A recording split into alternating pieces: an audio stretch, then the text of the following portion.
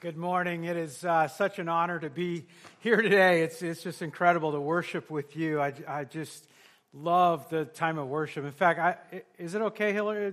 Is it okay? Let's just do worship, and I'll just sit. No. So fun to be here. As Hillary said, I'm here with my wife, Sherry, who is an incredible leader in her own right. And we live in Denver, Colorado. And so I kind of use this to kind of illustrate. If this map is the United States, this is New York City here. This is Los Angeles over here. So we live about right here. And we live right on the edge of the Rocky Mountains. It's a beautiful, beautiful place. I will say it was nice to come to London and warm up a little bit. We were surprised. It was snowing when we left, and such beautiful weather this weekend. We have two kids, and they're both married. They're both involved in ministry and in church. And then the most important thing, I think we have a picture of our family. The most important thing is over here on this side. That's Mason Cooper and Molly Rose and Maggie Claire. And those are our grandkids, and that's what our world revolves around. Okay, is any other grandparents here?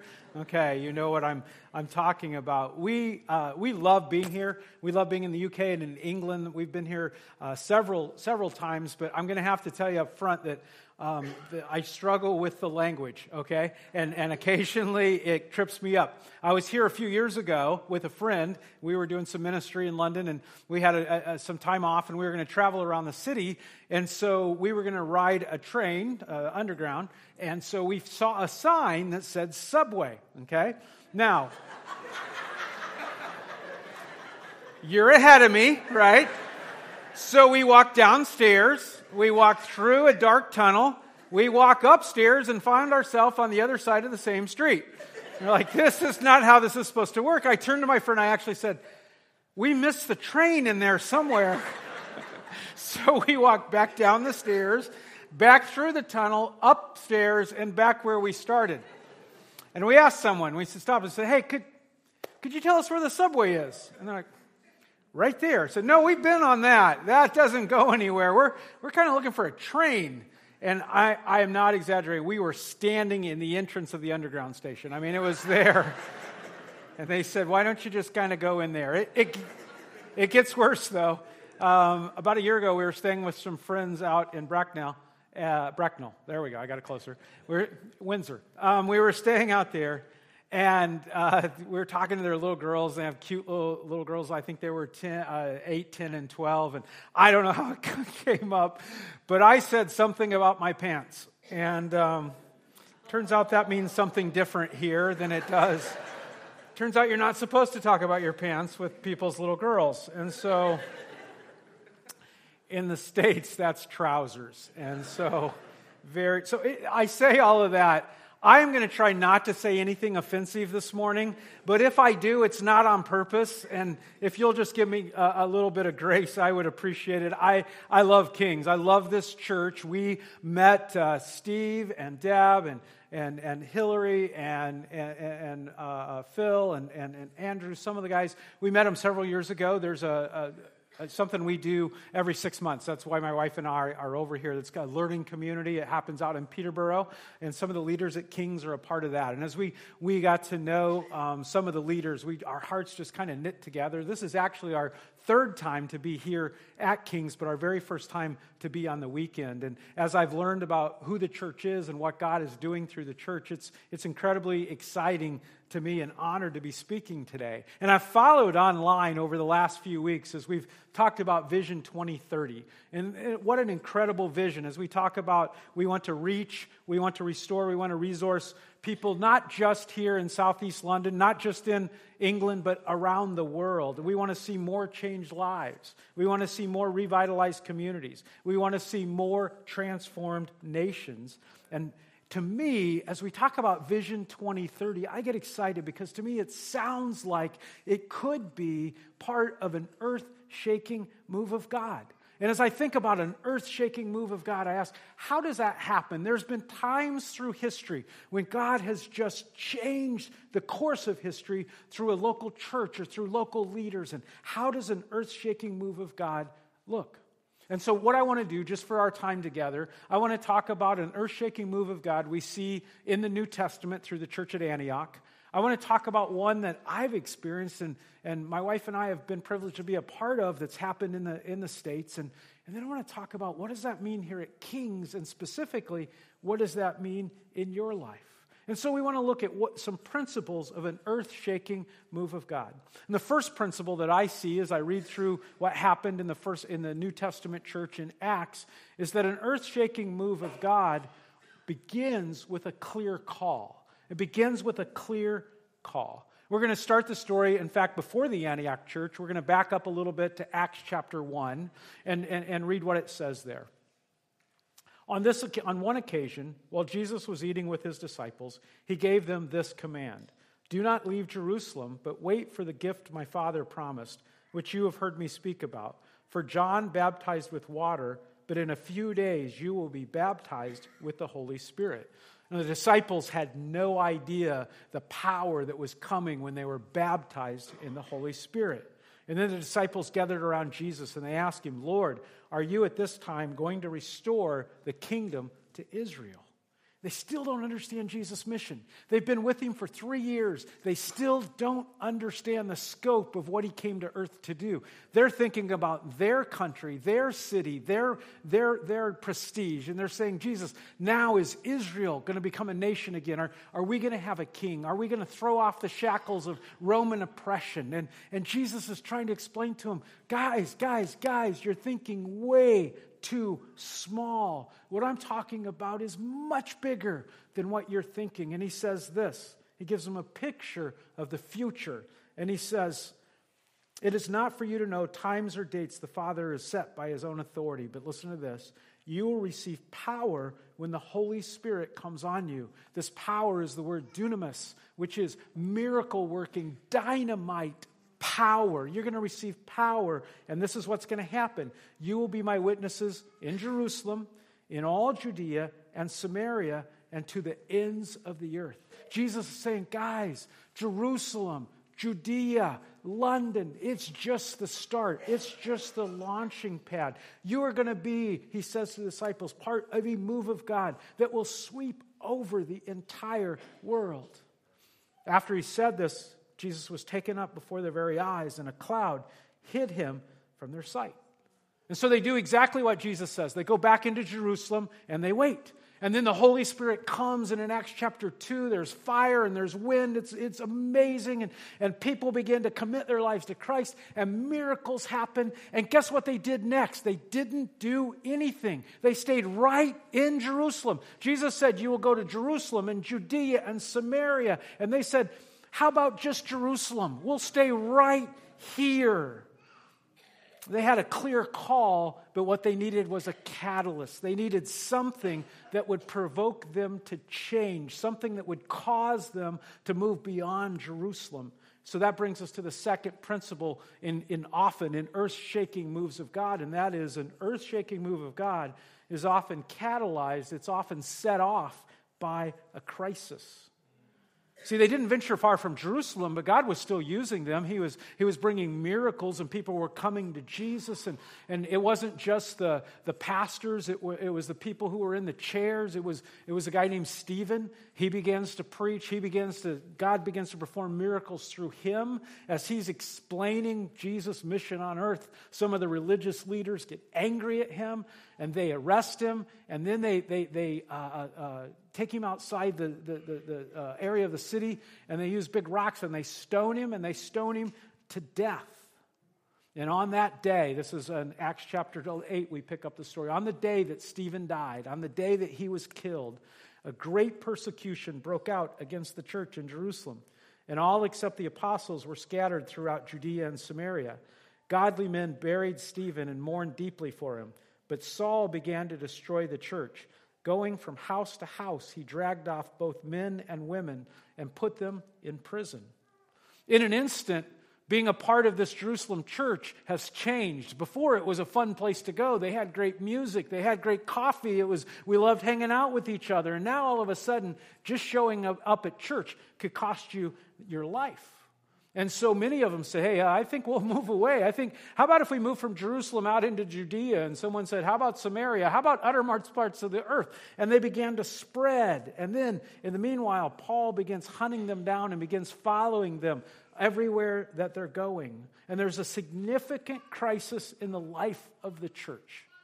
Saul, at this point, might single-handedly snuff out this brand new church. He has the authority, he has the ability, he's arresting Christians, he's killing Christians, and this could be the end. And this pattern happens often in our own lives. I don't know if you've ever experienced this, but you feel a connection with God. You feel a call from God. You step out into an area of faith, and rather than life getting better, rather than things being good, things get harder, things get worse. You encounter a crisis. And I see this pattern again and again and again when there's an earth-shattering move of God. There's a call, and then there's a crisis. This brings us to the third principle. An earth-shaking move of God is marked by divine breakthrough. In the crisis, there comes a divine breakthrough. We follow Saul for a while, and if you're around church much or you've read Acts, you know what happens. Eventually, he's going to a place called Damascus. He's going to arrest the Christians there. On his way, a bright light shines. It knocks him off of the horse that he's riding on. He's blinded. He hears a voice from heaven call him. And Saul makes a huge conversion, an amazing conversion. He changes teams. He becomes a part of the people that he was persecuting. And then the call that Jesus gave, the call to go into Judea and Samaria, begins to take shape. We pick it up in chapter 11 of Acts. It says, now those who had been scattered by the persecution that broke out when Stephen was killed, traveled as far as Phoenicia and Cyprus and Antioch, spreading the word only among Jews. This is a key. This is the breakthrough that changes this from a little local move of God to an earth-shaking move of God. They were spreading the word only among the Jews. Some of them, however, men from Cyprus and Cyrene, went to Antioch and began to speak to Greeks also, telling them the good news about the Lord Jesus. The Lord's hand was with them, and a great number of people believed and turned to the Lord. Antioch at this point becomes central to the story of the early church. And why is it so key? Because it goes from being a Jewish thing, it goes from being a Jerusalem thing, and suddenly it becomes a worldwide thing. Gentiles are now invited in. This is the breakthrough that changes the world. Soon Barnabas is going to come and join this church. And then Barnabas is going to go find Saul, the very guy who caused the persecution, the very guy who drove them out of Jerusalem. Barnabas goes and says, let's get that guy. And he brings Saul, who later is called Paul, and they become a part of this church at Antioch. And then this church says, we want to go beyond Antioch. We want to go out into Rome and to Greece and to Spain and beyond. And so they set aside Barnabas and Paul, and they send them out as missionaries to the world. And here's what's crazy. It's because of this church in Antioch. It's because of this move of God that we are here today. Most of us are not Jewish. Most of us are Gentiles. But we would not be in this church, in Kings, in London, if it weren't for those guys in Antioch 2,000 years ago. It was an earth-shaking move of God. I want to share with you my experience with what I think could be an earth-shaking move of God. You'll have to decide, but it's something we experienced in America. We were working, my wife and I lived in Charleston, South Carolina, which is on the southeast coast of the States, and we were working for a church called Seacoast Church. And we experienced what I would call a divine call, a clear call to a change. The church had grown. It was about the size of the Catford site. There were maybe 800, 1,000 people coming to the church. And our pastor came and he said, God's given me a vision. It's funny, we're talking today about Vision 2030. That was Vision 2000. And he said, God has called us to reach not just 1,000 people, but thousands of people. And he's called us to plant 2,000 churches. And we just kind of smiled because you have to understand, this was in the late 1990s. At that point, as a church, we had planted 2 churches, okay? And one of them had closed. And so we were 1,999 churches short of Vision 2000. And we couldn't imagine thousands of people coming to our little building. But then we did a third service and a fourth service and eventually a fifth service. And we reached a point where we outgrew our building. And that's when we hit the crisis. The clear call was Vision 2000 to reach thousands and tens of thousands and then plant thousands of churches. And we ran out of space. And we tried to build a bigger building. And we were able to buy land. We were able to raise funds to build the building. We went to our local town council, and they said no. They said, we do not want a larger building in our community. In fact, some of our town council said, why don't you move someplace else where they might want you there? That was really, really difficult. We were out of ideas. We didn't know what else to do. We were doing 5 and 6 weekend services, identical weekend services. The building was packed every time. We had nowhere to park cars. We had nowhere to put children. And yet more people were coming. We did not know what to do. And that's when we had a breakthrough. We heard in the States back around 2001, we heard of a couple of other churches that had started meeting in more than one location. So they would be one church, but in multiple locations. And they used video teaching for that some of the time. And we thought, that sounds crazy, but we don't know what else to do. And so in 2002, we opened a site about 15 minutes away, a second site, and we started having music at both sites, and then we had live preaching, and people came, and we thought, well, maybe this is something God is calling us to do. And then we had a church that we had helped start a few years before. They called and said, hey, would you merge with us? Would you adopt us? Could we be a part of Seacoast? And we want to do what you're doing there in town. We want to have video teaching here. Well, this site was about 100 miles away, and we had no idea if it would be effective, but we said, we'll try. And so we went there, and we kind of helped them fix up their building and kind of helped them with their music a little bit, helped them with their children's ministry. And then the big Sunday came, and we sent out invitations, and we invited friends, and we had a huge video screen, just a huge video screen, and we had the music, and the music went well. The building was packed. People were standing along the walls, and then it came time for the preaching, and we didn't know how that would work with video preaching, and then the pastors came up on the screen, and he's preaching, and it's going well. People are listening, and about 15 minutes into the sermon, it froze. It just froze on screen. Now, I was responsible for getting the video out there, and I was back in the tech booth with you guys back there, and I'm doing anything I can. I'm pushing buttons. I'm banging things. I'm shaking things. Please move. And then a video started playing again. I was like, that's great. We go about another 5 minutes, and it freezes again. But this time, the pastor's lips left his face and are about 5 feet off to the right, and they're just a-quivering over there like jelly. I'm in the back. I'm pushing buttons. Now I'm praying. I'm offering sacrifices. Anything to get the pastor to start preaching again. I don't know if you realize it, but when a pastor's lips leave his face, it is hard to get the crowd back. It is hard to focus. We never did. We never got the pastor going again. We turned off the video. The leader got up and said, hey, we're sorry, technical mistake. Hope you'll come try us again someday, but thanks for being here.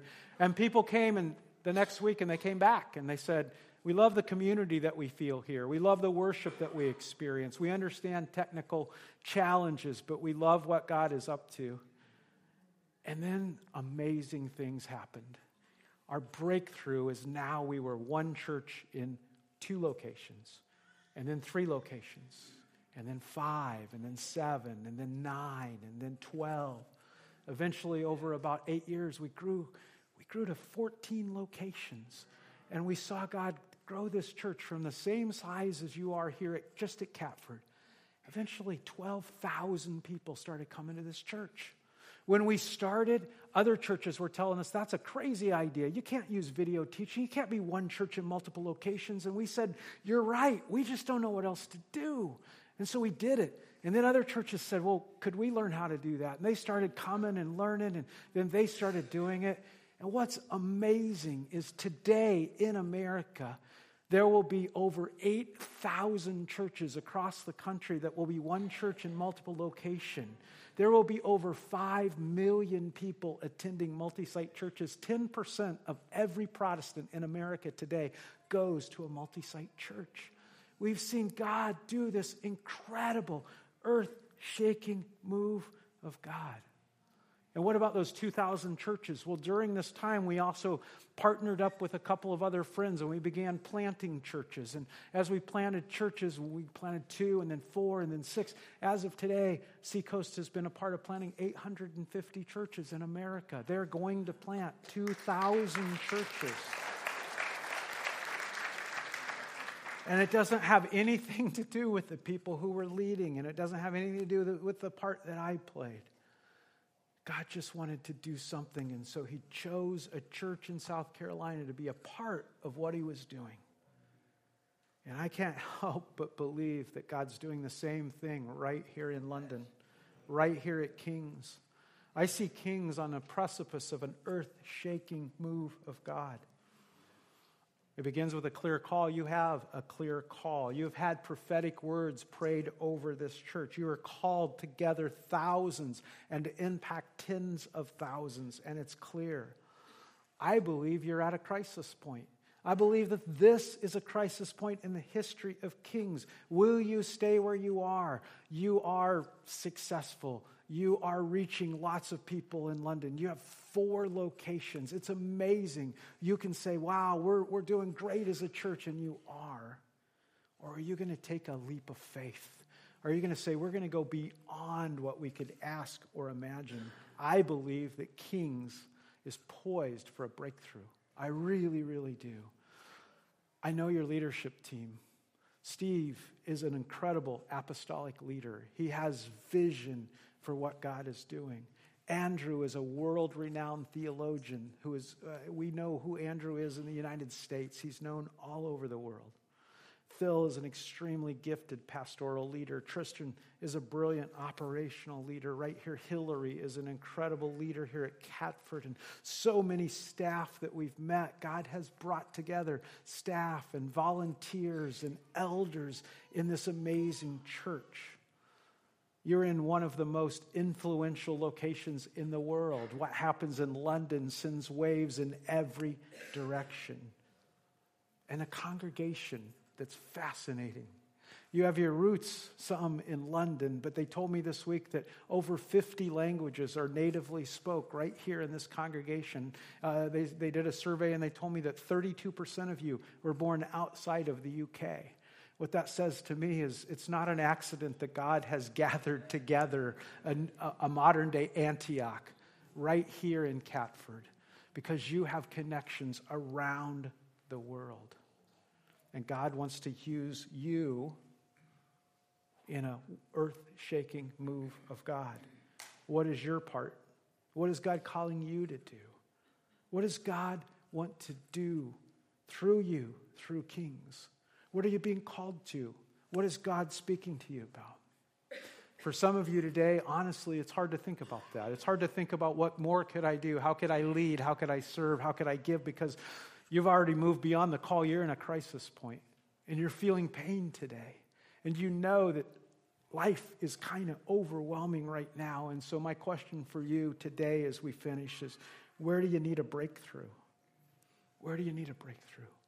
Where in your life do you need something so extraordinary that it could only be explained by God?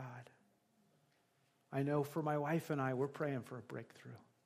There's an area of our life that we're believing that God is going to do something that is a miracle. I don't know what you're praying for. It might be in health. It might be in finance. You might be struggling with anxiety, depression, addiction. I don't know your fears or your burdens or your hurts. But I do know this. I'm 4,500 miles away from home this morning. And I believe that God brought me here for one reason. And it's to give you a message of hope. I believe, and maybe for you personally, you need to know that God sees. He knows. He cares. And He offers miracle-working, dynamis power today to break through in your life. As we finish today, I want to read a scripture and then have a prayer. And the scripture that I'm going to read is a scripture that is read at every single, I mentioned the church, Seacoast Church. All 14 campuses will finish their services today with this scripture because it speaks deeply to who we are and what God's promise is for us. And I want to pray this scripture over you and then pray. Would you bow your heads with me and receive this as directly to you? And now to him who is able to do immeasurably more than all we ask or imagine. Immeasurably more than all we ask or imagine, according to his power that is at work within us. To him be glory in the church and in Christ Jesus throughout all generations, forever and ever. Father, we just pray today. Lord, I thank you for this incredible church in London that's making such an incredible impact. I thank you for each leader, for each volunteer, for each elder, Lord. I thank you for all the work that's being done. But Lord, I can't help but believe this is just the beginning. I can't help but believe that they are on a precipice of something that is going to shake the world. Lord, I pray for each one of us, you'll show us our part. But Lord, I also pray for the individuals who have a hard time seeing the vision out beyond because life is so hard right where they are. Lord, I pray for breakthrough today. I pray in the next few moments as we worship, as we pray, as we seek you, that we will feel your hand and hear your voice. And Lord, we just commit it to you in Jesus' name. Amen.